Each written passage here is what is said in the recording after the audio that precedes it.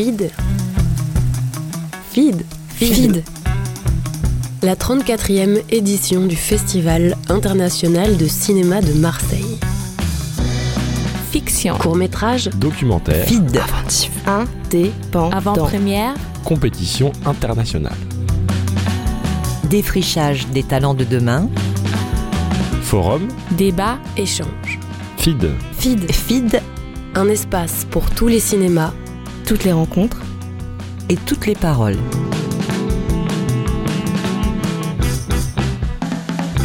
ouvrez grand les yeux Et les oreilles.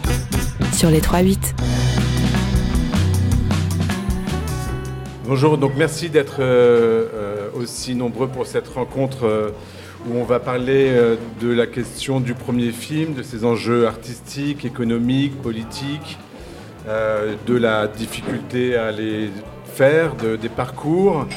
Donc je vous présente Julien Rejl, qui est délégué général de la Quinzaine des réalisateurs, c'est le bon titre, et des cinéastes, la Quinzaine des cinéastes, qui a été longtemps distributeur pour Capricci et qui à ces deux titres-là, a une expérience de la question de l'enjeu de mener des premiers films auprès du public. Whit Stillman, qui est donc invité du FID cette année pour une rétrospective de ses films, dont le film Damsel in Distress a fait l'ouverture du FID hier au Théâtre Sylvain, et qui nous parlera de son premier film Metropolitan, qui est sorti, si je ne me trompe pas, en 90. En tout cas, c'est la sortie en France en 90, mais vous nous parlerez également vite de la Première mondiale, la sortie aux États-Unis, mais avant ça de sa fabrication. Claire Doyon, qui a donc fait un premier film qui s'appelle Les Lionceaux, sorti en 98. Ah oui, pardon, en 2003, c'est moi qui l'ai distribué.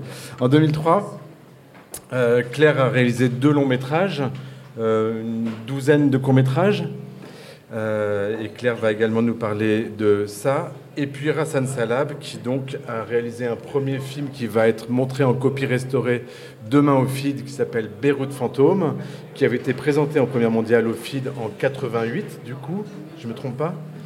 98. Non, il n'a pas été montré. Ah, 98. Non, il a été montré aux 3 continents d'Europe la première fois. Ah voilà, pardon, ok. Et voilà, donc ce que je vous propose, c'est qu'on va, on va faire un petit tour de table pour que chacun recontextualise un peu son premier film. Le micro est ouvert, vous pouvez lever la main, le demander pour poser des questions. Mais quoi qu'il en soit, je pense que le FID a prévu, après la deuxième table ronde, une interaction un peu plus longue avec le public, un Q&A, etc. Moi, ce que je voudrais, ce qui est très, très important sur le premier film, c'est qu'on le sait, statistiquement, il y a plus de premiers films que de seconds films ou de troisième films. Voilà. Déjà, ça c'est un fait, c'est une évidence.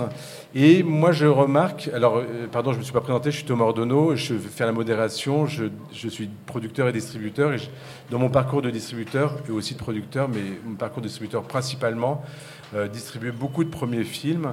Et je vais m'interroger, en même temps que je vais vous interroger, sur cette nécessité du premier film.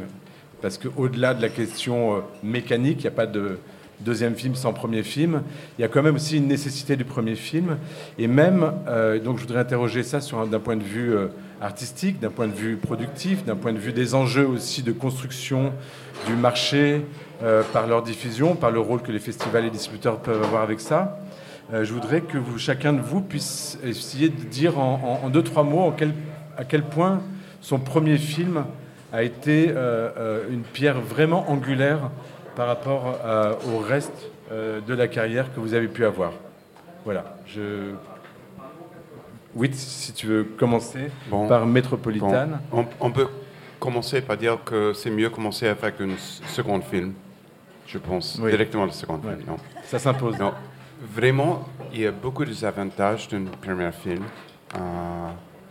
Souvent, sans lien, sans connexion, finalement, tu termines dans un endroit mieux. C'est un peu bizarre, comme le contexte de présenter le film au festival, les distributeurs et tout ça, dépend absolument du contexte, parce que avec notre film Metropolitan, on est allé de 9 mois de rejet total, absolu rejet, personne intéressée dans le film, jusqu'à acceptation et tout le contraire, toutes les bonnes choses, et tout est contexte. Où est-ce qu'a eu lieu la première mondiale du film? Bon, la première fois qu'on a montré le film, c'était sur le Steenbeck, dans la salle de montage, un groupe de gens du Festival de Toronto. Et une expérience pénible pour le monteur qui montrait comme ça, et bon, pas accepté à Toronto. Et après ça, c'était le truc où vous envoyez des copies, tout ça, et les gens le regardent tout seul. Et finalement, on a pu, dans 1989, il y avait un genre de marché de cinéma indépendant à New York, Independent Feature Project. Ils ont montré le film dans ce petit marché. Et là-bas, Alberto Garcia de Sundance a décidé de rejeter le film. Et c'était grâce à le représentant de producteur, Ari Deutschmann, qui a convaincu le directeur de Sundance de prendre le film, même si le programmeur l'avait rejeté le film. Et le moment qu'on a eu une séance devant un public dans un vrai cinéma, c'était absolument contraire. Absolument contraire. Acceptation, toutes les bonnes choses. Et je pense que c'est très important si vous pouvez arranger, montrer votre film dans un contexte où c'est nécessaire qu'un groupe de gens le voit directement, tout le film entier. Et il y a beaucoup de tactiques de faire ça, de dire qu'on a seulement une copie préliminaire et il fallait que quelqu'un va chez vous, de montrer le matériel, et il fallait après 3 heures retirer les choses, tous les trucs possibles de limiter comment c'est montré le film. Du coup, ce que tu soulignes, et je pense que c'est quelque chose qu'on peut retenir, qui est dans les enjeux du premier film, il y a cette question de l'identification, c'est-à-dire que quand on a fait déjà un premier film, quelque part, on a déjà fait un parcours en festival, on est déjà identifié par des sélectionneurs, par des journalistes, éventuellement par une audience. Et donc, quand on revient pour le second film, ça se joue d'une autre manière, mais un des gros enjeux du premier film, c'est cette question d'identification. Du coup, c'est pour ça que ça va être intéressant que vous puissiez nous dire comment vous avez réussi à percer le plafond de verre pour arriver jusqu'à l'identification, déjà, avant de parler des festivals et de la diffusion, déjà avec la production.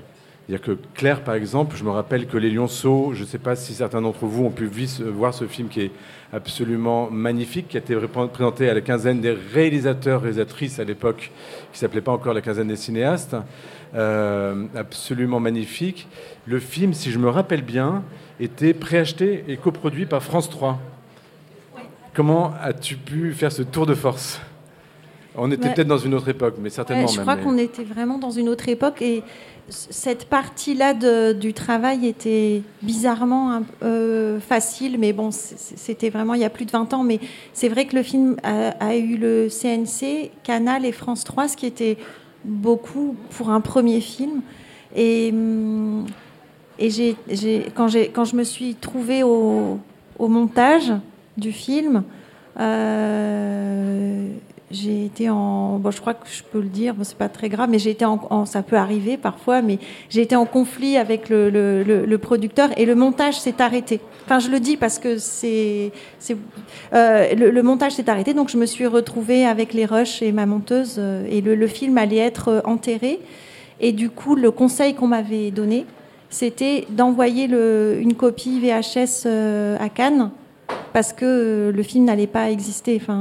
Donc c'était un peu la seule possibilité de lui donner une vie si jamais le film pouvait intéresser quelqu'un. Et donc il a été sélectionné à la Quinzaine des réalisateurs. Et du coup, le producteur était obligé de finir la production du film. Et le montage s'est terminé parce qu'il y a eu cette sélection à Cannes qui a vraiment sauvé la fin du travail autour du film.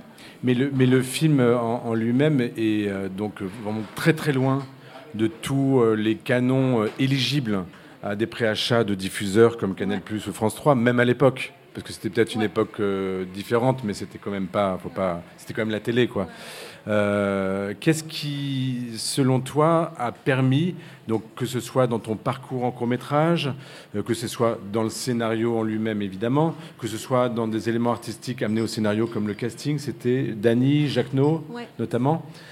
Quelle a été la chance ou la stratégie que tu as mis en place pour percer le plafond de verre de l'identification afin que Canal et France 3 viennent sur un film dont je pense quand même que la promesse au scénario a été tenue sur le montage et donc aller vers un film extrêmement baroque et très loin de ce qu'ils ont l'habitude de diffuser à l'antenne. Ben, je pense qu'il y avait une grande différence entre le scénario de départ et le film à l'arrivée, et qui a été dû au départ par... j'ai dû réécrire le scénario plusieurs fois avant le tournage en coupant des décors et des personnages secondaires, et ce qui au départ a été très difficile, mais finalement j'ai l'impression que bizarrement le fait d'avoir réécrit en réduisant en revoyant à la baisse, disons, les ambitions de départ, m'a permis, je crois, de radicaliser quelque chose dans l'écriture et du coup de m'éloigner d'un réalisme. Enfin, du coup, j'ai cherché d'autres biais pour trouver une façon de m'y retrouver dans ce travail-là, et du coup je suis partie dans une direction qui n'était pas du tout réaliste, et je pense que ce premier film finalement ça a façonné ma vision de faire des films aujourd'hui, et l'idée c'était de travailler dans un décor naturel. On avait un seul décor, mais du coup de transformer vraiment ce décor comme un studio de cinéma. Du coup, de repeindre des arbres à la chaux, de peindre un ponton qui donnait sur un étang, et de transformer vraiment ce qui nous était offert par la réalité en le travaillant comme si c'était un studio très artificiel, donc de conjuguer l'esthétique du studio avec un décor naturel. Et comme on avait de la chance à l'époque parce que c'était 8 semaines de tournage, donc on a tout transformé sur place, et tous les murs de la maison, repeint des arbres, et c'était vraiment un terrain de jeu qui a quelque part défini une façon de travailler qui se poursuit aujourd'hui. Et ce qui est intéressant dans ce que tu dis, qui est que justement pour pouvoir faire le film, donc face à des contraintes économiques de production, malgré les financements que tu avais, le projet devait être très ambitieux. Il est resté très ambitieux. C'est-à-dire qu'il y a un travail de costume, de décor, de narration non linéaire, qui fait qu'effectivement les 8 semaines de tournage, on les comprend, ce qui n'est pas rien. 8 semaines de tournage, je pense que certains d'entre vous dans l'audience savent ce que ça peut représenter. Et en même temps, tu as dû du coup resserrer et finalement peut-être radicaliser ta mise en scène pour rester sur l'essentiel. Et c'est un point qui m'intéresse dans les premiers films, qui est le fait que je me demande dans quelle mesure vous pouvez répondre à cette question. C'est que le premier film, une formule qui serait un peu facile, c'est peut-être celui qu'on refera toujours. Est-ce que pour vous, le premier film, et moi je sens ça un peu dans Metropolitan, je vais poser la question à Ghassan pour Beyrouth Fantôme. Pour Claire, ça se poserait d'une manière différente, je te laisserai y répondre après, mais est-ce que le premier film, finalement, c'est le film qu'on refera toujours, c'est-à-dire qui commence à s'inscrire sur un enjeu dont on va déplier les motifs, et sur lequel on va un métier sur lequel on va constamment revenir pour tisser. Moi j'ai un peu ce sentiment-là, que je trouve que beaucoup de premiers films sont vraiment très très annonciateurs de de la suite et que finalement la suite va en découler de la même manière que la radicalisation du dispositif qu'a opéré Claire au moment de tourner Les Lionceaux l'a amené certainement à une réflexion par rapport au cinéma. Je voulais savoir si toi, Ghassan, du coup, dans Beyrouth Fantôme, je serais intéressé de savoir déjà comment, dans quelles conditions il se produit et comment la condition de production de tes films suivants a évolué suite à ça. Et après aussi, en quoi ce premier film est déjà prémonitoire d'un travail que tu auras continué. Déjà, éventuellement, on s'en rend compte bien après coup, pas après coup, mais bien après coup, après des années, quand certaines personnes font la remarque, évidemment, parce qu'au moment même au deuxième ou au troisième, je regarde pas trop en arrière, mais bon, au bout d'un moment, j'ai compris mes obsessions, j'ai compris ma démarche, et j'ai même, on me le reproche beaucoup, épuré ma démarche, mais ça, c'est une autre histoire. Non, mais tu disais tout à l'heure, tu parlais de définir, je ne sais plus quel terme, affirmer son identité, je ne sais plus quel terme tu dis. Tu parlais de l'identification. Oui, l'identification, oui. En fait, ça commence déjà dans la bataille avant même de tourner. Dans la bataille qu'on fait par exemple avec un producteur, ou même pour trouver un producteur. Parce que quand on veut faire un premier film, précisément, c'est un premier film, les gens n'ont pas identifié, entre guillemets, pour quel que soit ce mot que je n'aime pas beaucoup. Donc, ils veulent vous identifier avant même de vous avoir identifié. Donc, en termes plus clairs, ils veulent voir avant d'avoir vu. D'ailleurs, lire, ils veulent voir en lisant, en fait. Du coup, évidemment, personne ne lit de la même manière. Hein. Il n'y a pas que la justice qui est interprétable. Il y a plein de choses qui sont interprétables, entre autres un scénario. Donc, c'est déjà une bataille où il faut se battre. Donc parce qu'on ne sait pas forcément exactement ce qu'on veut, mais on sait, un peu comme quand on est encore tout jeune, on sait vraiment ce qu'on ne veut pas. Donc, c'est une bataille. Et cette bataille permet beaucoup, en tout cas m'a permis à moi, et je suppose beaucoup de gens, de marquer encore plus ce qu'on veut, du coup. Et non pas seulement ce qu'on ne veut pas. Et donc, mais moi, à la différence, ici, moi, je viens du tiers-monde, donc c'est un monde encore plus difficile, où il faut se battre encore plus pour faire un film. C'est vraiment compliqué, mais même si je trouve que maintenant, c'est encore plus difficile, peut-être parce qu'on est beaucoup plus nombreux à vouloir faire des films. Et donc, moi, je suis allé au tournage, par exemple, de ce film, j'avais juste les moyens de tourner le film. Je suis allé en Super 16, j'avais juste les moyens, et tout le monde me disait, à l'époque, il n'y avait pas comme maintenant des aides à la post-production, il y avait juste au scénario. Et donc tout le monde me disait, y compris dans ce qu'on appelle le métier, mais tu es fou, tu es complètement fou, il faut que tu assures le tout. Et moi, j'avais compris qu'au bon moment, je ne pourrais pas assurer, comme on dit, le tout, et donc je suis allé, voilà. J'ai plongé, j'avais pas 8 semaines, j'aurais aimé avoir 8 semaines, non mais là je le dis pas par jalousie, mais donc je suis allé au tournage et donc toute cette bataille aide à identifier encore plus ses choix et un peu comme pour toi, parce qu'il y a des choses que je ne pouvais pas faire par manque de moyens, donc j'ai resserré et je ne sais pas si c'est par chance ou bien par démarche, parce que quand même, une chose importante, moi j'ai fait mon premier long métrage et j'avais 39 ans. Donc j'avais déjà un parcours d'existence, voilà, je l'utilise simplement ce mot, et non seulement en tant qu'amateur passionné de cinéma, mais aussi en tant qu'être vivant en dehors du cinéma. Ça m'a beaucoup aidé pour entre guillemets, me battre à pouvoir faire ce film. Donc, toutes ces batailles, y compris parce que j'ai dû attendre 8 mois pour pouvoir monter le film, parce que je ne trouvais pas de partenaire, ou en tout cas les partenaires que je trouvais me disaient ce qu'il fallait faire. Là aussi, toujours ce parcours, ce combat de l'identification, pour reprendre ce terme. Donc voilà, alors après, est-ce que ce que je décline, j'en sais rien, mais j'ai bien vu que peu à peu, bizarrement, on m'avait identifié au départ, non pas de part comment j'ai fait le film, mais de par le fait que je suis du Liban. Donc, on a identifié le sujet, le territoire. Le comment, évidemment, quelques critiques par bonheur l'ont vu, mais c'était le sujet, le territoire. Donc, j'étais une extension des news, pour le parler comme ça très clairement. Au bout du deuxième film, comme j'ai été à un certain regard, on a continué à m'identifier. Au bout du troisième film, je ne vais pas raconter plus que ça, on commençait à ne plus pouvoir m'identifier parce qu'on ne voyait plus tellement le drapeau libanais, si je puis dire, ou la question, le sujet et tout ça. Donc, Mais oui, c'est une bataille permanente, non pas pour affirmer mais pour poursuivre son chemin, en fait.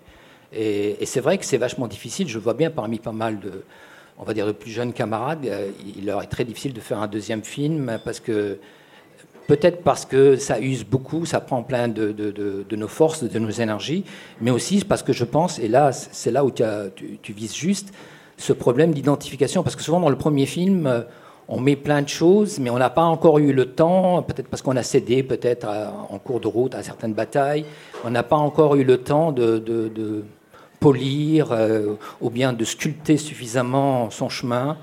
Et voilà, enfin bref, je ne vais pas parler pour les autres, quoi, mais c'est un truc sans fin, quoi. Enfin, moi, ça ne me dérange pas, hein, ça ne me déplaît pas, qu'il n'y ait pas de fin. Mais du coup, la question que je vous poserai après, mais je vais venir vers Julien d'abord, ce sera en quoi ce premier film, que ce soit Beyrouth Fantôme, Metropolitan ou Les Lionceaux, a changé quelque chose pour la suite. C'est-à-dire que dans les films que vous avez fait après, que ce soit en priorité artistiquement, comment il a nourri la démarche que vous avez prolongée, et puis aussi économiquement, comment il a été un levier ou pas, ou alors plutôt de quelle façon, de quelles leçons vous avez tirées pour éviter éventuellement des choses trappes, etc. Mais avant ça, justement, je voulais parler je voulais poser la question à Julien. La Quinzaine des cinéastes a eu la Caméra d'Or cette année. Félicitations, c'est le prix qui est remis à Cannes pour le meilleur premier film de l'ensemble des sections cannoises. Il y avait quelle proportion de premiers films dans la sélection ? Il y avait 6 films cette année, c'est-à-dire un peu plus d'un quart. D'accord. Et est-ce que vous aviez... Donc ma question, c'est est-ce que vous aviez... C'est peut-être des questions dont les réponses sont toutes faites, mais c'est aussi bien de les poser. C'est d'une part, est-ce que statistiquement, est-ce que vous avez reçu beaucoup de premiers films ? Et éditorialement, est-ce que vous aviez le désir de faire une place particulière au premier film, de défendre ça, de surveiller le fait que vous laissiez suffisamment de place ? Alors, j'ai pas nécessairement, je connais pas nécessairement les statistiques sur la part des premiers films soumis à la Quinzaine cette année. Je me renseignerai. Sur la volonté de programmer du premier film à la Quinzaine, bon, la situation est un peu particulière pour moi puisque c'était ma première année à la Quinzaine et que déjà il y avait une volonté de évidemment marquer une différence, affirmer un geste éditorial qui soit en rupture, ce serait peut-être beaucoup dire, mais du moins en tout cas qui accuse véritablement d'une nouvelle direction pour la Quinzaine. Et la direction que je suis allé chercher, elle a été tournée d'une certaine manière vers le passé, c'est-à-dire d'essayer de retrouver l'esprit d'origine de la Quinzaine, et de l'actualiser, de savoir un peu aujourd'hui ce que ça pouvait vouloir dire. Donc, cette idée je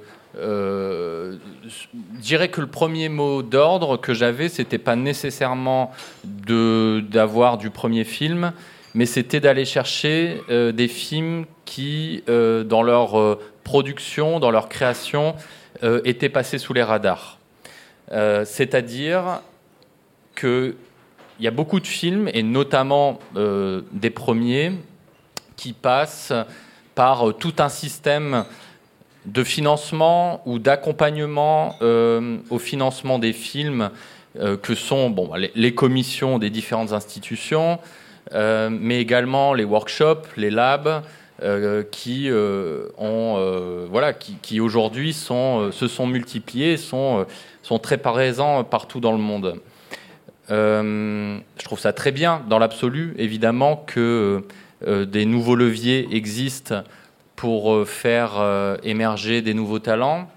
Mais mon constat, en tant qu'ancien distributeur également, c'était que malgré tout, le système conduisait à un certain formatage des films qui se retrouvaient dans les grands festivals, et que, pour avoir fréquenté moi-même les commissions et ce type de rencontres professionnelles, on parle avant tout du sujet des films, Et finalement, voilà, la question de, je dirais pas de la forme, parce que je veux pas l'opposer au fond, mais la question de l'écriture cinématographique en tant que telle, c'est-à-dire comment on écrit un film en cinéma, est chose rarement abordée, en tout cas dans le parcours que moi j'ai pu faire en phase de prospection. Donc, dans cette idée de pas de censurer ce qui venait du circuit officiel, mais du moins d'essayer de faire un pas de côté pour aller aussi voir ce qui venait d'ailleurs, on a en tout cas porté une attention particulière à des films qui n'étaient pas identifiés et portés par voilà, des étiquettes, des labels, des productions, des vendeurs, en gros par le marché, pour le dire très rapidement. Donc ça, c'est la première chose. Et pour compléter la réponse, je dirais que, bon, alors évidemment, moi j'ai un problème de riche à Cannes, c'est que on reçoit un nombre de films hallucinant. Tout le monde tente sa chance, enfin je dis tout le monde, non pas tout le monde en fait, mais en tout cas beaucoup de monde tente sa chance à Cannes. Et donc on reçoit, pour s'en tenir au long métrage, on reçoit 1600 ou 1700 longs à regarder, et en plus on les reçoit tous au même moment. C'est-à-dire que les 3/4 des films, voire plus, arrivent au mois de mars, et la conférence de presse est en avril. Donc on croule sous les propositions, on ne peut pas bien voir les films dans ces conditions. Et donc, autre élément de réponse, ma façon à moi d'essayer de repérer du premier long métrage, c'est en portant attention au court et au moyen métrage, puisque la Quinzaine, par ailleurs, accueille du court et du moyen au même titre que du long. En tout cas, ça, c'était dans son esprit d'origine. Petit à petit, avec le temps, il y a une case court-métrage qui est apparue et qui semblait ne pas faire partie de la même ligne éditoriale.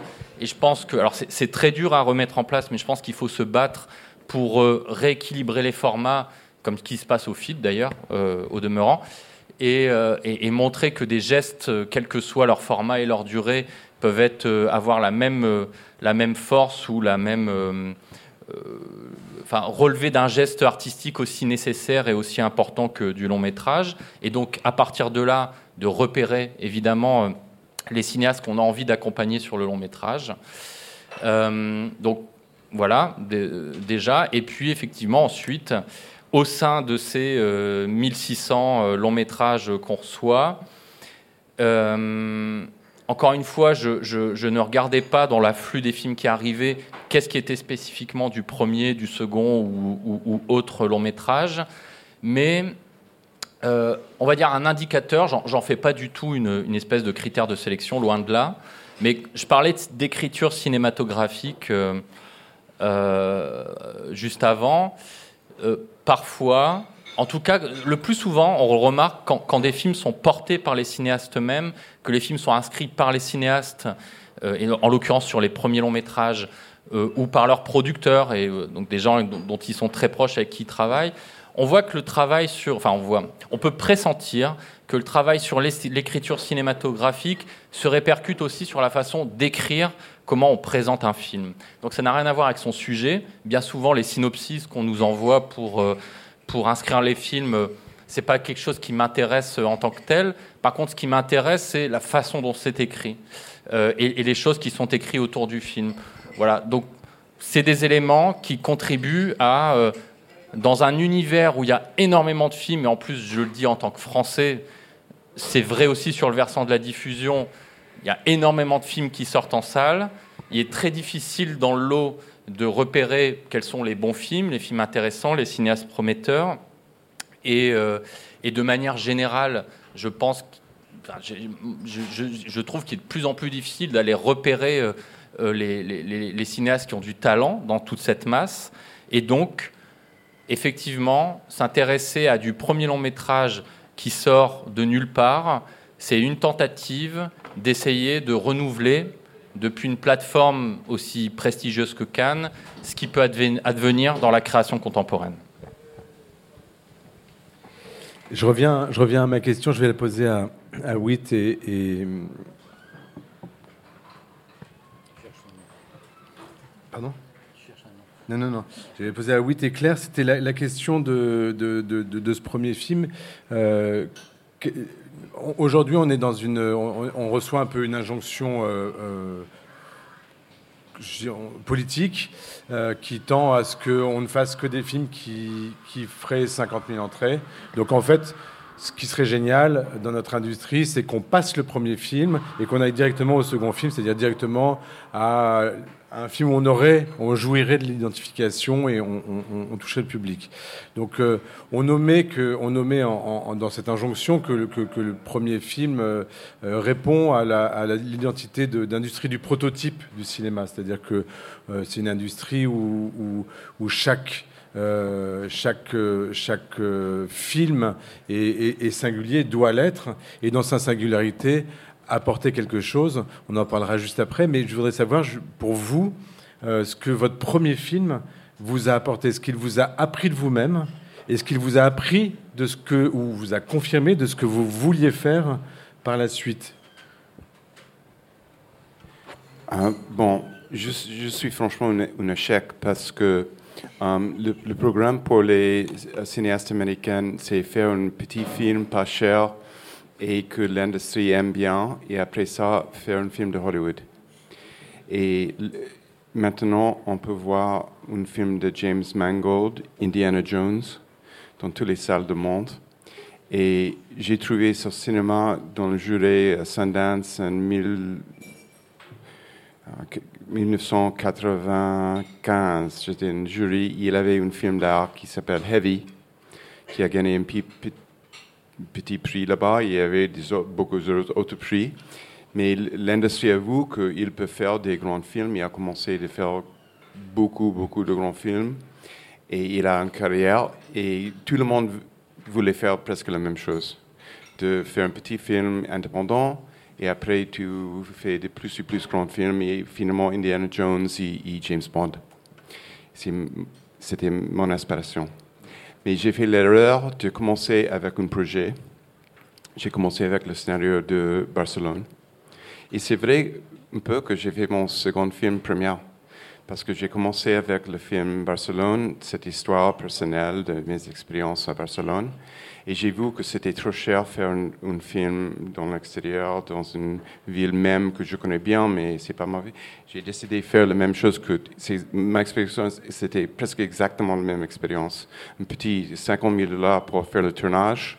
Après ça, pas d'argent pour faire le montage. Et l'idée de Metropolitan, c'était avoir un sujet cher, riche et cher, parce qu'on n'a pas le moyen, c'est super DC-16, son argent, tout ça, les fracs donnés par une boutique, et choses comme ça. Mais j'ai continué après à ça avec Barcelone, c'est bien passé Metropolitan, et c'est comme la navigation. Si vous avez un point, tu ne peux pas décider où va le bateau.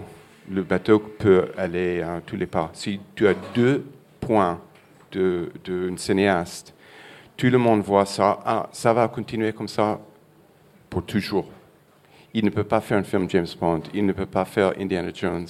C'est nécessaire qu'il est condamné au festival pour le reste de sa vie. Et c'est ça. Tu dois vraiment penser de ne pas faire le deuxième film pareil à le premier film. Toi, Claire, qu'est-ce que tu répondrais ?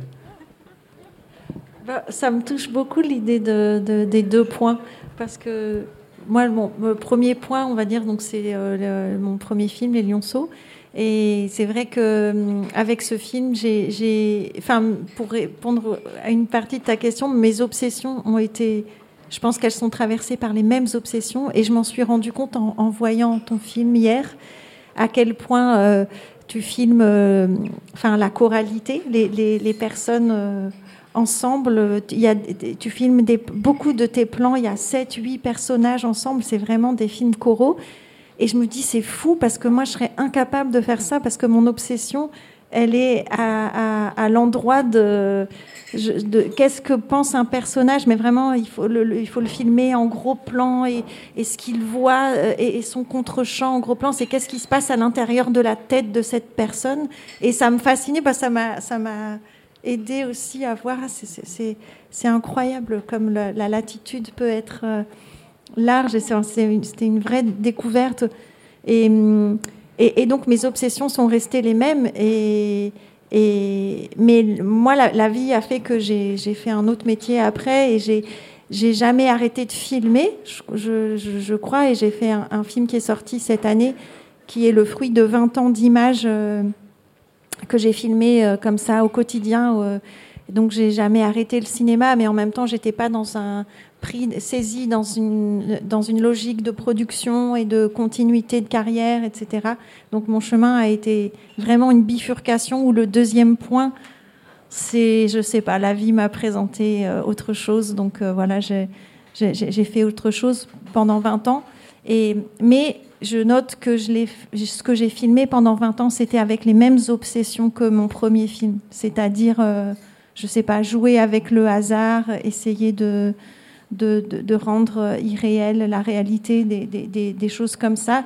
Et la question de qu'est-ce qui se passe à l'intérieur de la tête de quelqu'un. Je crois que c'est resté mon obsession, parce que mon deuxième film, c'est qu'est-ce qui s'est passé à l'intérieur de ma tête pendant 20 ans. Et du coup, voilà, j'ai l'impression que le deuxième point, disons, dans la thématique et l'obsession du sujet, est resté le même. Mais après, d'un point de vue strictement de la production, je crois que voilà, c'est un peu... Bon, ça a bifurqué bizarrement. Ghassan, tu dirais quelque chose sur ce que Beyrouth Fantôme t'a amené ? Oui, je pense comme pour beaucoup de cinéastes, quand un premier film va dans beaucoup de festivals, surtout quand on vient de là d'où je viens, forcément ça ouvre des portes, des fenêtres, mais en même temps, les gens vous guettent. Alors qu'est-ce qu'il va nous faire maintenant ? Alors moi heureusement je ne pense pas à ça. J'insiste, le fait que j'ai commencé tôt, et puis j'ai un background d'existence qui fait que très vite j'ai compris que mon but n'était pas de faire James Bond. De toute façon, du Liban, ça aurait été impossible. mais j'avais très vite, pour des raisons politiques aussi, mais dans le sens littéral du terme, ça ne m'intéressait pas d'aller vers un cinéma où le premier film serait juste la carte de visite. Je n'étais pas dans ça, en tout cas. Mais alors, ce qui était bizarre, c'est que mon deuxième film, les gens, parce que les gens, ils sont un peu comme ça, c'est pas seulement dans ce marché ou dans ce métier, ils voient des progressions. J'ai jamais compris ce mot, progression. Alors, le deuxième film, comme il a un certain regard, ils disent, ah là là, il a ouvert, il est rentré dans la salle d'attente. Voilà. Donc, pour eux, le troisième film, moi, je vais là-haut, quoi. Ah bon, ce qui n'a pas été le cas. Et d'ailleurs, j'ai constaté il n'y a pas longtemps qu'il y a des gens qui croyaient que depuis mon deuxième film, j'en ai fait aucun. Parce que je n'ai plus été à Cannes, qui est le Hajj du cinéma, le pèlerinage, la Mecque du cinéma pour beaucoup de gens. Et donc, c'est pas du tout pour critiquer ou pas, c'est pas ça la question. J'ai juste en fait que dans le deuxième film, ils ont vu une progression. J'ai senti le danger, et je vivais entre Paris et Beyrouth. J'ai arrêté de vivre entre Paris et Beyrouth. Je n'ai vécu qu'à Beyrouth, et je ne vis plus depuis qu'à Beyrouth. Et je me rappelle très bien, celui qui était mon partenaire en production, d'autres gens m'ont dit « mais tu es fou, il faut en profiter ». Et moi, évidemment, cette mentalité, je ne l'ai pas. Bon, je ne vais pas en parler ici, ce n'est pas le moment, mais vraiment, elle ne m'intéresse pas, cette mentalité. Je ne fais pas du cinéma pour progresser socialement, parce que c'est ça le terme, en fait. Et c'est une progression, entre guillemets, sociale, c'est-à-dire, le prochain, tu pourras faire, je ne sais pas moi, tu auras peut-être 1 million. Chiffre que je n'ai jamais vu, mais c'est pas important. Et donc, le premier film, pour sûr, m'a ouvert des portes, mais il a ouvert un malentendu aussi. Voilà, il a ouvert un malentendu, parce qu'on revient au sujet. Et là, évidemment, chez quelqu'un, pour quelqu'un de ma région, alors là, c'est mordicus, le sujet. Et moi, effectivement, je n'oppose pas le sujet au fond. C'est plutôt à la démarche cinématographique. Malgré que j'ai fait pas mal de films, je constate que jusqu'à maintenant, même si on reconnaît la démarche, on attend quand même un sujet. Donc, si sujet et démarche vont ensemble, alléluia. Mais bon, c'est pas forcément une quête. Donc voilà, tout ce que je voulais dire, c'est que le premier film m'a ouvert, c'est un fait, m'a ouvert des portes, et j'ai été quand même dans pas mal de festivals, j'ai même été à la FID Cannes aussi, et après les 3 continents. Mais j'ai très vite vu l'attente. Et l'attente, moi, je trouve que c'est la chose la plus effrayante. L'attente des autres. L'attente qu'on a entre soi et soi, c'est... Heureusement qu'on l'a, l'attente, la crainte, qu'importe le mot, quoi. Mais il y a l'attente, toujours l'attente. Et dès qu'il y a une attente, il y a encore plus, non seulement de pièges, mais encore plus de batailles pour venir au terme avec, évidemment, la production, mais à tous les niveaux, quoi. Voilà. Donc toi, ce que tu dirais, c'est qu'il faut faire attention. Voilà. Moi, j'ai peut-être donné des conseils. Hein, non, mais moi, je le prends et je pense que c'est très sage. Je crois qu'on va devoir s'arrêter. Voilà, c'était tout simplement on est au FID, qui est un festival qui fait un travail de recherche, de frichage, de confrontation des écritures, des formes, des sujets, des talents, des créations. Le premier film est forcément au cœur de tout ça. Et donc, je pense qu'on était juste là pour faire part de notre expérience. Enfin, en tout cas, merci Whit, merci Claire, et merci Ghassan, merci Julien d'avoir fait part de votre expérience sur quels sont les enjeux, quelles sont les difficultés et qu'est-ce que le premier film, en fait, à quoi il participe de la construction d'une œuvre, de la construction des regards et puis de la construction des publics aussi. Voilà, pour que rester curieux, en éveil, et effectivement que la question des identifications et des passages obligés nécessaires ne soit pas trop lourde et qu'on soit capable de prendre des risques sur quelque chose qu'on ressent en étant en contact avec une première œuvre. Merci encore. Bon festival.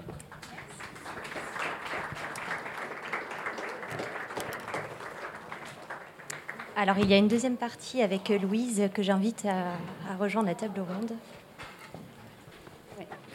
Alors moi je suis Louise Martin Papasian, je fais partie du comité de sélection du FIDMarseille et donc on va poursuivre cette discussion avec 4 réalisateurs et réalisatrices qui ont cette année un film dans la compétition premier. Je vais vous présenter tous les 4 brièvement parce que vous avez des parcours qui sont assez différents et c'est intéressant aussi par rapport au film que vous avez réalisé et par rapport à donc ce processus de fabrication et de production dont on va parler. Toi, Camille LLobet, donc tu présentes un film qui s'appelle Pacheû, qui va être montré cet après-midi. Tu es artiste, plasticienne, vidéaste, diplômée de l'École supérieure d'art d'Annecy. Tu as participé à plusieurs expositions collectives et ton travail a été présenté dans des institutions comme la Fondation Pernod Ricard, le Centre Georges Pompidou de Metz, et tu as eu plusieurs expositions personnelles, dont la dernière en date qui a eu lieu très récemment, là, ces derniers mois, à l'Institut d'art contemporain de Villeurbanne-Rhône-Alpes, où c'était une exposition qui mettait en perspective du coup des travaux anciens avec des œuvres inédites, dont Pacheû, qui était présenté en installation et qu'on va voir en salle de cinéma pour la première fois cet après-midi. Nader Ayach, donc toi tu as réalisé La Renaissance, oui, et tu es donc toi diplômé de l'Institut des Arts Multimédia de la Manouba en Tunisie, et tu as poursuivi tes études à Paris 1 et tu réalises aussi un doctorat à Paris 8 au sein du laboratoire Images numériques et réalité virtuelle, dans le cadre duquel tu as réalisé ce film, on en parlera. Et donc si La Renaissance est ton premier long métrage, tu as quand même réalisé un moyen métrage qui est La guerre des centimes, en 2019, qui a beaucoup circulé en festival, notamment aux États généraux du documentaire, à Doc Lisboa, Entrevue Belfort. Voilà, donc c'est pas tout à fait ton premier film, c'est ton long métrage, disons. Voilà. Et Clément et Hadrien, vous avez tous les deux réalisé donc Dans le silence et dans le bruit. Une co-réalisation, et tous les deux vous êtes plutôt acteurs et scénaristes. Clément, toi tu as joué dans Le soleil de Tauprès ou encore Soleil battant, et co-scénarisé d'ailleurs le Soleil de trop près. Hadrien, on t'a vu dans les films de Anton Bialas, le dernier en date, Raymanta, qui était présenté à la Semaine de la Critique à Cannes en 2022. Il y avait aussi Groupe Merle Noir, ou encore Derrière nos yeux, qui avait été présenté au FIDMarseille en 2018 et qui avait eu le prix Georges de Beauregard d'ailleurs et le prix des lycéens. Je voudrais commencer peut-être avec une première question pour toi, Camille. Donc tu es artiste, tu as l'habitude de plutôt présenter des œuvres d'art vidéo qui sont dans des espaces d'art, dans des galeries. Là, c'est ton premier long métrage qui est aussi qui change son dispositif puisque c'est un film en situation que tu as filmé en haute montagne. Je veux bien que tu nous introduises, disons, le film. Comment est-ce que tu as pensé d'emblée ce film comme un long métrage et aussi, c'est évidemment une autre échelle de temps que les vidéos que tu as réalisées jusque-là. Voilà, est-ce que tu pourrais un peu nous introduire ? Je pense que ce projet qui a été initié fin 2019, après avoir peut-être poser un peu les choses dans les manières dont j'avais envie de travailler jusqu'à maintenant, plutôt en art vidéo. Les dernières vidéos que j'ai faites m'ont permis de... Quand même, on parlait de... La table d'avant, il parlait de manière d'écrire, de poser un peu des manières de travailler. Ça m'a quand même permis de poser des jalons. Et j'ai beaucoup travaillé sur l'humain, surtout sur le langage, la perception. Et c'était toujours des expériences filmées. Donc toujours plutôt en intérieur pour s'extraire du monde et se concentrer très précisément sur des manières de faire. Et quand je lance ce projet Pacheû, j'ai très envie de sortir du studio et d'aller expérimenter l'humain dans un milieu. Et aussi, après avoir... pour moi, il y a quand même vraiment une différence de statut. Et les autres vidéos que j'ai faites, j'ai jamais eu l'idée de les présenter comme des courts-métrages dans des festivals de cinéma parce que je les ressens... elles ont vraiment une place à être présentes dans des espaces physiques où l'acoustique, la luminosité de l'espace d'exposition, le fait que le visiteur se déplace, n'est pas forcément assis, font partie de la vidéo. Et donc j'avais aussi l'envie d'essayer de me frotter à un format plus narratif et plus long métrage. Et c'était une envie, j'étais pas forcément sûre que j'allais aller jusque-là, mais c'est ce qui a lancé l'aventure en tout cas. Et dans ce processus, du coup, comment est-ce que tu as concrètement, disons, produit le film ? Je pense que tu l'as majoritairement autoproduit, mais comment est-ce que tu as travaillé du coup En fait, la question économique, elle était aussi un peu au départ, parce que les dernières vidéos que j'avais faites, j'avais des petites bourses de production, mais il n'y en a pas 10 000. Donc quand tu as fait le tour un peu des quelques bourses de production que tu as fait en art, je me demandais un peu comment on continue à produire des vidéos. Et je pense, je me suis dit aussi, allons voir dans le cinéma, ils ont l'air plus sérieux pour faire ça. Sauf que quand tu n'as jamais fait de film, les démarches que j'ai faites pour essayer de rencontrer un producteur, notamment pour... J'avais envie de lancer la demande d'aide à la production du CNAP. J'ai rencontré plein de super producteurs qui m'ont dit que mon projet, enfin pas plein, mais j'ai eu quelques contacts qui m'ont dit que le projet a l'air super, mais qu'ils étaient sur d'autres projets. Donc en fait, j'ai eu du mal à rencontrer un producteur. Il y a quelqu'un qui m'a accompagné sur cette aide du CNAP, mais seulement sur cette partie-là du projet. Et en fait, c'est un peu la difficulté, c'est que quand tu n'as pas fait d'autres films, c'est difficile de trouver quelqu'un pour t'accompagner. Mais en fait, ça a été, moi, je pense aussi assez positif. Alors, je suis vraiment un bébé, je ne sais pas comment ça marche dans le monde du cinéma, mais mine de rien, je me suis retrouvée à produire toute seule un film où j'ai quand même réuni 55 000 € toute seule pour faire mon projet. Et le champ de l'art contemporain et cet entre-deux du cinéma et de l'art contemporain, il donne une liberté, je pense, à la fois dans la production et dans la création. Donc on se sent quand même bien seul, c'est vraiment pas facile. Mais en même temps, personne ne m'a jamais dit ce que je devais faire dans mon film. J'ai vraiment tout décidé moi-même. Et ça, c'est assez cool. Et maintenant, j'ai très envie d'aller travailler avec des gens, mais je trouve que sur le premier, finalement, il y a une autonomie, il y a une liberté qui est précieuse aussi. Et voilà. Je ne sais pas si j'ai bien répondu. Si. Oui, toi, c'est particulier parce qu'en plus, tu n'avais pas fait de film, de court-métrage pour le cinéma. Tu avais fait des vidéos, mais qui étaient dans le champ de l'art contemporain, justement. Toi, Nader,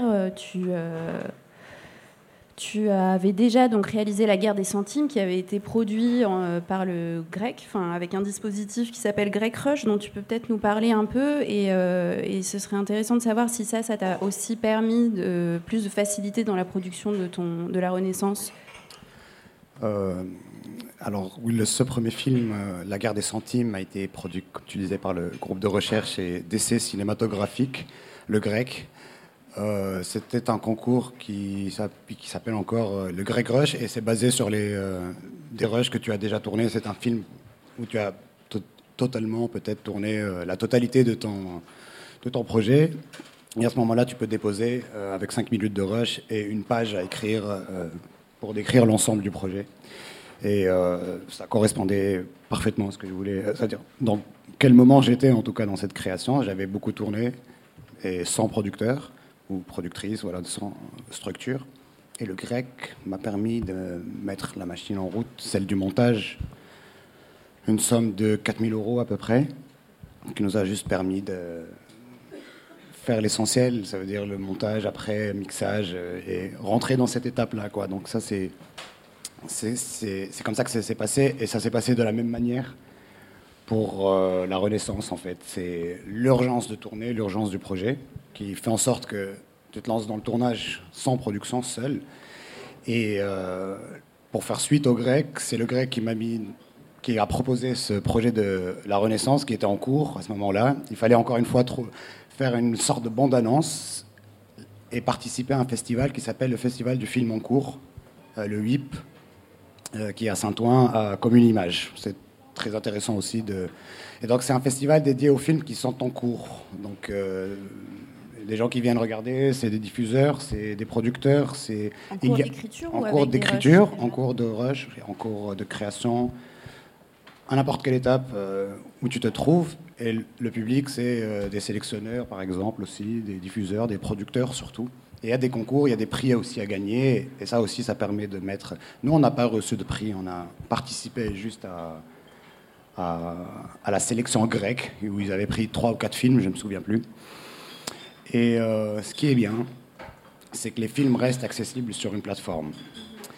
Et à partir de ce moment-là, on rentre aussi dans une sorte de boucle où on est contacté par d'autres producteurs qui ont accès, qui ont été peut-être intéressés par le projet, mais on n'a pas eu le prix. Donc, mais c'est ça notre prix. Donc ça reste accessible. Donc, on a reçu quelques appels téléphoniques des producteurs jusqu'à tomber sur un appel de Don Quichotte Film qui sont ici et que je remercie de leur présence, Yannick et Quentin, me proposant un rendez-vous comme ça se passe généralement. Et à partir de là, j'étais déjà en tournage, c'est ce que j'aurais dit. Le train, il fonce. Et est-ce que vous êtes chaud pour monter à bord? Et ils sont montés. Alors qu'on n'a pas d'argent, on avait juste peut-être 4 000 € pour investir dans cette machine machine l'ordinateur. Ça veut dire pour nous permettre de commencer à avoir une année de montage et de tournage, sachant que c'était encore en tournage aussi. Donc voilà, c'est comme ça que c'est un peu... Plus l'université, bien sûr, qui est autour de ça, qui est la base du film, en fait. Mais j'ai assez rapidement compris qu'il me fallait aussi un soutien, une production, une structure aussi, surtout avoir un vis-à-vis, rédiger un dossier et faire toutes ces choses-là. Et voilà, ça s'est un peu imbriqué de cette manière. Et vous, Clément et Hadrien, c'est aussi un autre cas, puisque vous avez travaillé soit comme scénariste ou acteur, et là, vous êtes réalisateur de ce premier long. Est-ce que vous pourriez nous parler de l'impulsion première qui a mené à la volonté, le désir de faire ce film? Et aussi, c'est un film qui, vous le verrez, qui a été initié, disons, dans un cadre d'atelier que vous avez donné dans une clinique. Donc, comment est-ce que de ces ateliers, vous êtes passé à l'idée d'un long métrage? En fait, à l'origine, c'est ce que tu disais tout à l'heure, c'est que j'ai été associé à l'écriture d'un film de fiction dont le personnage principal traversait l'espace psychiatrique. Et au moment où on a commencé l'écriture, moi, j'ai voulu me rapprocher de structures de soins. Et à ce moment-là, je me suis adressé à différentes structures, dont certaines. Enfin, voilà. Et finalement, j'ai pu rencontrer les gens de la clinique de la Chênaie, qui est dans le centre de la France, où ils pratiquent ce qui a été appelé la psychothérapie institutionnelle, comme à la Borde, qui est plus connue. Et donc, en fait, le moyen pour moi de rentrer dans ce lieu-là, ça a été de commencer à mettre en place un atelier, de proposer un atelier avec aux pensionnaires qui étaient intéressés, enfin qui avaient un intérêt pour ça, qui était un atelier écriture, vidéo. Enfin, c'était surtout l'idée de trouver un espace, ce que c'est là, de quelques heures chaque jour, quand j'y étais, pour essayer d'avancer une forme de narration. Voilà. Et puis l'atelier a continué. Enfin, finalement, l'autre film pour lequel, que j'écrivais, s'est tourné. Mais j'ai voulu continuer de faire des ateliers encore après ça parce que ça m'intéressait et que je trouvais qu'il y avait des choses qui se passaient qui me donnaient envie de plus. Hadrien m'a rejoint à peu près à ce moment-là où on a repris ensemble la tenue des ateliers. Et là sont passées à peu près, il y a eu 2 années d'ateliers, dont la deuxième beaucoup plus intensive, où à partir du mois de janvier, plus ou moins, on a commencé à passer la moitié du temps là-bas. Parce qu'on s'est rendu compte que pour que le travail aille de l'avant, ça exigeait de la continuité, que ça exigeait d'être là vraiment, et pas seulement de passage. Et c'est aussi ce qui a permis, parce qu'on était présents sur la durée, qu'un vrai groupe se fédère, en fait. Parce que sinon, en revenant de manière trop épisodique, il y avait quelque chose d'un peu éclaté, et c'était difficile d'une fois sur l'autre de construire quelque chose. Donc ça devenait un peu répétitif, et à partir du moment où on a été là plus souvent, effectivement, il y a un groupe qui s'est formé, d'une dizaine de personnes, et avec qui, petit à petit, on a essayé de trouver une forme de narration qui permette à chacun de s'investir dans l'écriture même du film. Voilà. C'est-à-dire qu'on n'avait pas envie du tout de venir avec une optique juste, de filmer ce qui serait ou ce que pourrait être la vie dans une clinique ou dans celle-là, mais de réussir à construire quelque chose collectivement avec ceux des pensionnaires qui étaient avec nous et qui pouvaient rentrer en véritable situation de jeu dans le film. Et donc c'est comme ça qu'on est arrivé. Et en fait, au terme de ces 6 mois, des derniers 6 mois d'atelier, on s'est dit que c'était vraiment le moment d'y aller parce que il y avait ce groupe-là et qu'en fait, il fallait pas perdre de temps et qu'il y avait un phénomène d'urgence réel là, si on voulait pouvoir tourner avec les gens qui étaient là et que ça ne se perde pas et que le désir se perde pas. Et on a eu la chance à ce moment-là, en fait, les producteurs du film précédent, celui que j'avais écrit, nous ont suivis, mais eux directement. On n'avait pas le temps à ce moment-là de rentrer dans des longs processus de financement avec le CNC. On avait obtenu une aide de la DRAC de la région centre, mais qui était plus liée aux ateliers qu'au film, mais qui a servi au film. Et donc non. Et voilà. En fait, le film, on avait une idée, pas vague, mais on commençait à avoir une idée de ce que le film serait, sans vraiment se rendre compte de ce que ce serait en termes de temps, de volume. On savait qu'on serait avec une équipe toute petite de toute façon. Et on a fait une première session de tournage pour laquelle ils nous ont soutenus. Il y a eu un temps un peu comme ça pendant l'été, on a regardé, on a pu réfléchir, et puis une deuxième session de tournage. Mais c'est vraiment, là, ce sont les producteurs, c'est la production Vixens, qui nous ont soutenus et qui ont rendu ça possible, parce que si on n'avait pas pu agir dans cette rapidité-là, on n'aurait pas pu faire le film. Oui, c'est quelque chose qui se retrouve un peu dans vos 3 films, c'est cette forme d'urgence, en fait. J'ai l'impression qu'il y a la nécessité de tourner, de trouver vite des producteurs et de ne pas forcément attendre d'avoir des financements, en fait, pour continuer à faire le film. Toi, tu as tourné tout seul, en fait, pendant de longs mois avant de rencontrer des producteurs. Pour mon cas, en tout cas, oui. C'est vrai que c'était en tournage, mais il y avait encore au moins 1 année et demie, 2 ans de tournage que je voyais arriver, en fait. Donc, comme si on était reparti à zéro, mais avec déjà pas mal de choses. Donc, ça nous a permis de déposer, d'avoir des refus, bien sûr. On est tous confrontés par cette étape-là, jusqu'à obtenir une aide. Donc, ça nous permet de nous projeter un peu plus, de pouvoir aussi payer les auteurs, je dis techniciens, parce qu'ils participent pleinement dans le film. Et même parfois, si c'est des sommes symboliques aussi, et de pouvoir faire tourner un peu cette machine avec l'économie du bord. Voilà. Oui. C'est comme ça que ça... Mais en tout cas, ça nous a permis d'avoir un peu de temps pour déposer certains dossiers. Même à l'étape, c'était pas mal avancé avec presque 1 année de tournage. Ça nous a permis aussi de réécrire le dossier, le retravailler, faire une note d'intention, faire vraiment tout le processus en fait. Comme si j'avais pas encore tourné en fait. On a travaillé de cette manière pour pouvoir débloquer des fonds et la production elle-même débloque des fonds propres, surtout qui permettent de nous laisser avancer en fait. C'est généralement ça, une prise de risque aussi pour ces productions qui prennent ce risque avec nous, qui font nos premiers films quoi aussi. Voilà. Oui, c'est un peu pareil pour Vixen, c'est un peu leur fonds, c'est grâce à leurs fonds propres qui vous ont aidé pour le montage. Et ce que tu dis, vous n'avez pas demandé d'aide. Non, et en plus, dans notre cas, comme on n'avait pas fait d'image avant, on n'avait pas ni Hadrien ni moi n'avions réalisé avant, c'était vraiment plus, je pense que. Alors par contre, on leur montrait ce qu'on faisait, ce qui était réalisé dans le cadre de l'atelier, qui était pas encore le film, mais qui en tout cas donnait une espèce d'idée des possibles de ce qui pourrait être fait. Mais comme on n'avait ni une histoire complètement de tracée, ni des images ou des films ou des sélections préalables dans des festivals ou quoi que ce soit sur quoi s'appuyer, ça a été une vraie confiance qu'ils nous ont fait, qu'ils nous ont accordé, vraiment.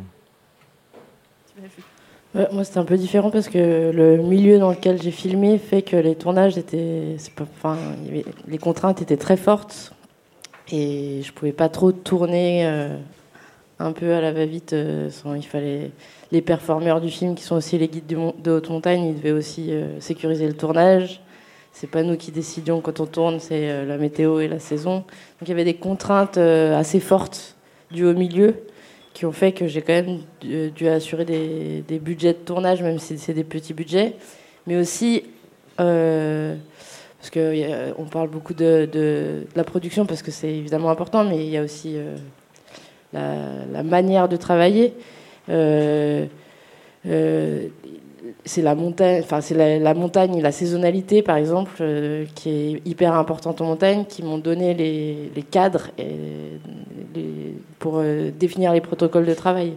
Donc, en faisant quelques essais et quelques repérages, après, j'ai utilisé ces contraintes pour imaginer la forme du film, mais elles sont intéressantes aussi, ces contraintes. Je pense que ça a été aussi évoqué dans l'autre discussion. Et aujourd'hui, est-ce que là c'est le tout début de la vie de vos films en festival, mais toi Camille, tu as déjà un projet futur et tu sens que le fait d'avoir déjà réalisé ce film toute seule, ça t'aide pour aller voir des producteurs, des productrices Alors, il y a un truc qui est particulier aussi, simplement dans la manière de travailler, c'est que jusqu'à maintenant, j'ai l'impression qu'à chaque fois que je fais une nouvelle vidéo, parce que même si c'est des formats dans l'art, ça reste quand même des vidéos avec du montage et une durée et des caméras, ça quand même pas très loin en termes d'objets. Mais j'avais l'impression qu'à chaque fois, c'est une rencontre différente. J'ai pu travailler avec une sourde et un chef d'orchestre, un bébé et une soprano, des sportifs de haut niveau. À chaque fois, c'est comme si je faisais une expédition au pôle Nord, sauf que c'est dans un terrain d'expérimentation avec ces gens. Et à chaque fois que je finis une vidéo, je suis là, mais qu'est-ce que je vais faire après, quoi. Et c'est bizarre parce que c'est la première fois avec ce film que j'ai l'impression d'ouvrir un champ où j'ai posé un terrain. J'ai lancé, parce que en lançant ce projet, d'ailleurs, ça a aussi donné des œuvres sonores. J'ai lancé plusieurs lignes de recherche. Certaines sont dans le film, mais pas toutes. Et j'ai l'impression que c'est le début d'une série. Et j'ai déjà l'idée du prochain film, qui serait un format d'essai documentaire. J'en sais pas beaucoup plus jusqu'à maintenant, mais il y a une situation qui est sortie de Pacheû qui mérite d'être un film en soi. Je laisse reposer un peu ma tête pour partir au burn-out avant de le lancer. Et puis j'ai déjà eu des contacts, parce que l'exposition à l'IAC aussi m'a permis un peu de montrer mon travail. Et j'espère que cette fois-ci, je ne serai pas toute seule, parce que c'était cool, mais c'est quand même sympa de discuter avec des gens aussi. Oui, et toi, Nader aussi, est-ce que, le rôle des festivals là-dedans, dans la possibilité de produire un film, c'est évidemment important. Est-ce que tu sens que ça a aidé aussi pour toi, pour la Renaissance, d'avoir fait la guerre des centimes, qu'il a été sélectionné dans beaucoup de festivals avant ? Oui. Quentin m'a dit, en me rencontrant la première fois, qu'il était amoureux de ce film, donc ça joue beaucoup, c'est très très bien. Et Dina, qui a été la monteuse du film, l'a cité dans un article, par exemple, qu'elle a une interview. Donc il y a eu cet échange-là, c'est grâce bien sûr au festival et à la projection, donc de nouer des liens alors que je ne les connaissais pas, et ça leur a peut-être donné envie de se lancer dans ce film, dans cette aventure. Tout à l'heure, Ghassan Salhab parlait de carte de visite. Parfois, on est amené à la présenter de cette manière, malheureusement, en essayant toujours de se réinventer, j'espère, et de rattraper d'autres choses. Mais ça fonctionne en quelque sorte un peu comme ça. Oui. Un film qui circule dans les festivals peut ramener un autre film. Et voilà, je ne sais pas, après on intègre une sorte de boucle ou je ne sais pas, ou après comment ça se passe. Je n'ai pas d'idée, quoi. Et vous, est-ce que vous avez déjà vous pensez déjà à la suite, ou là c'était un projet aussi qui est né d'un désir commun que vous aviez de faire un film tous les deux? Est-ce que vous envisagez déjà d'autres projets pour le futur? Pour l'instant, à vrai dire, on n'y a pas vraiment réfléchi. On reste un peu dans l'instant et on profite un peu du festival. Non, c'est pas... Surtout qu'en plus on l'a fini en fait assez récemment, enfin très récemment, quoi. Donc non, pour l'instant, à vrai dire, c'était ce que tu disais. Soit définir pour moi, en tout cas, comme je l'ai vu là, c'est vraiment, ça a été là le désir, la nécessité de réaliser quelque chose là, dans cet endroit-là, avec les personnes avec qui on l'a fait, parce que cet attirant, enfin, c'est né tous les films, j'imagine, sont le fruit d'un désir, évidemment, mais qui là était lié à c'était vraiment avec eux que je voulais faire ce film, quoi, voilà. Et là, aujourd'hui, non, c'est pas encore, ça s'est pas transformé en autre chose parce qu'il n'y a simplement pas de contextes qui sont apparus, ou de personnes qui sont apparues pour programmer une suite, quoi, enfin autre chose. Vous étiez branchés sur le FID, le Festival international de cinéma de Marseille. Le FID. FID. Débat, fiction, court-métrage, rencontre, forum, documentaire, indépendant, inventif. Un espace pour tous les cinémas sur les ondes de Radio Grenouille.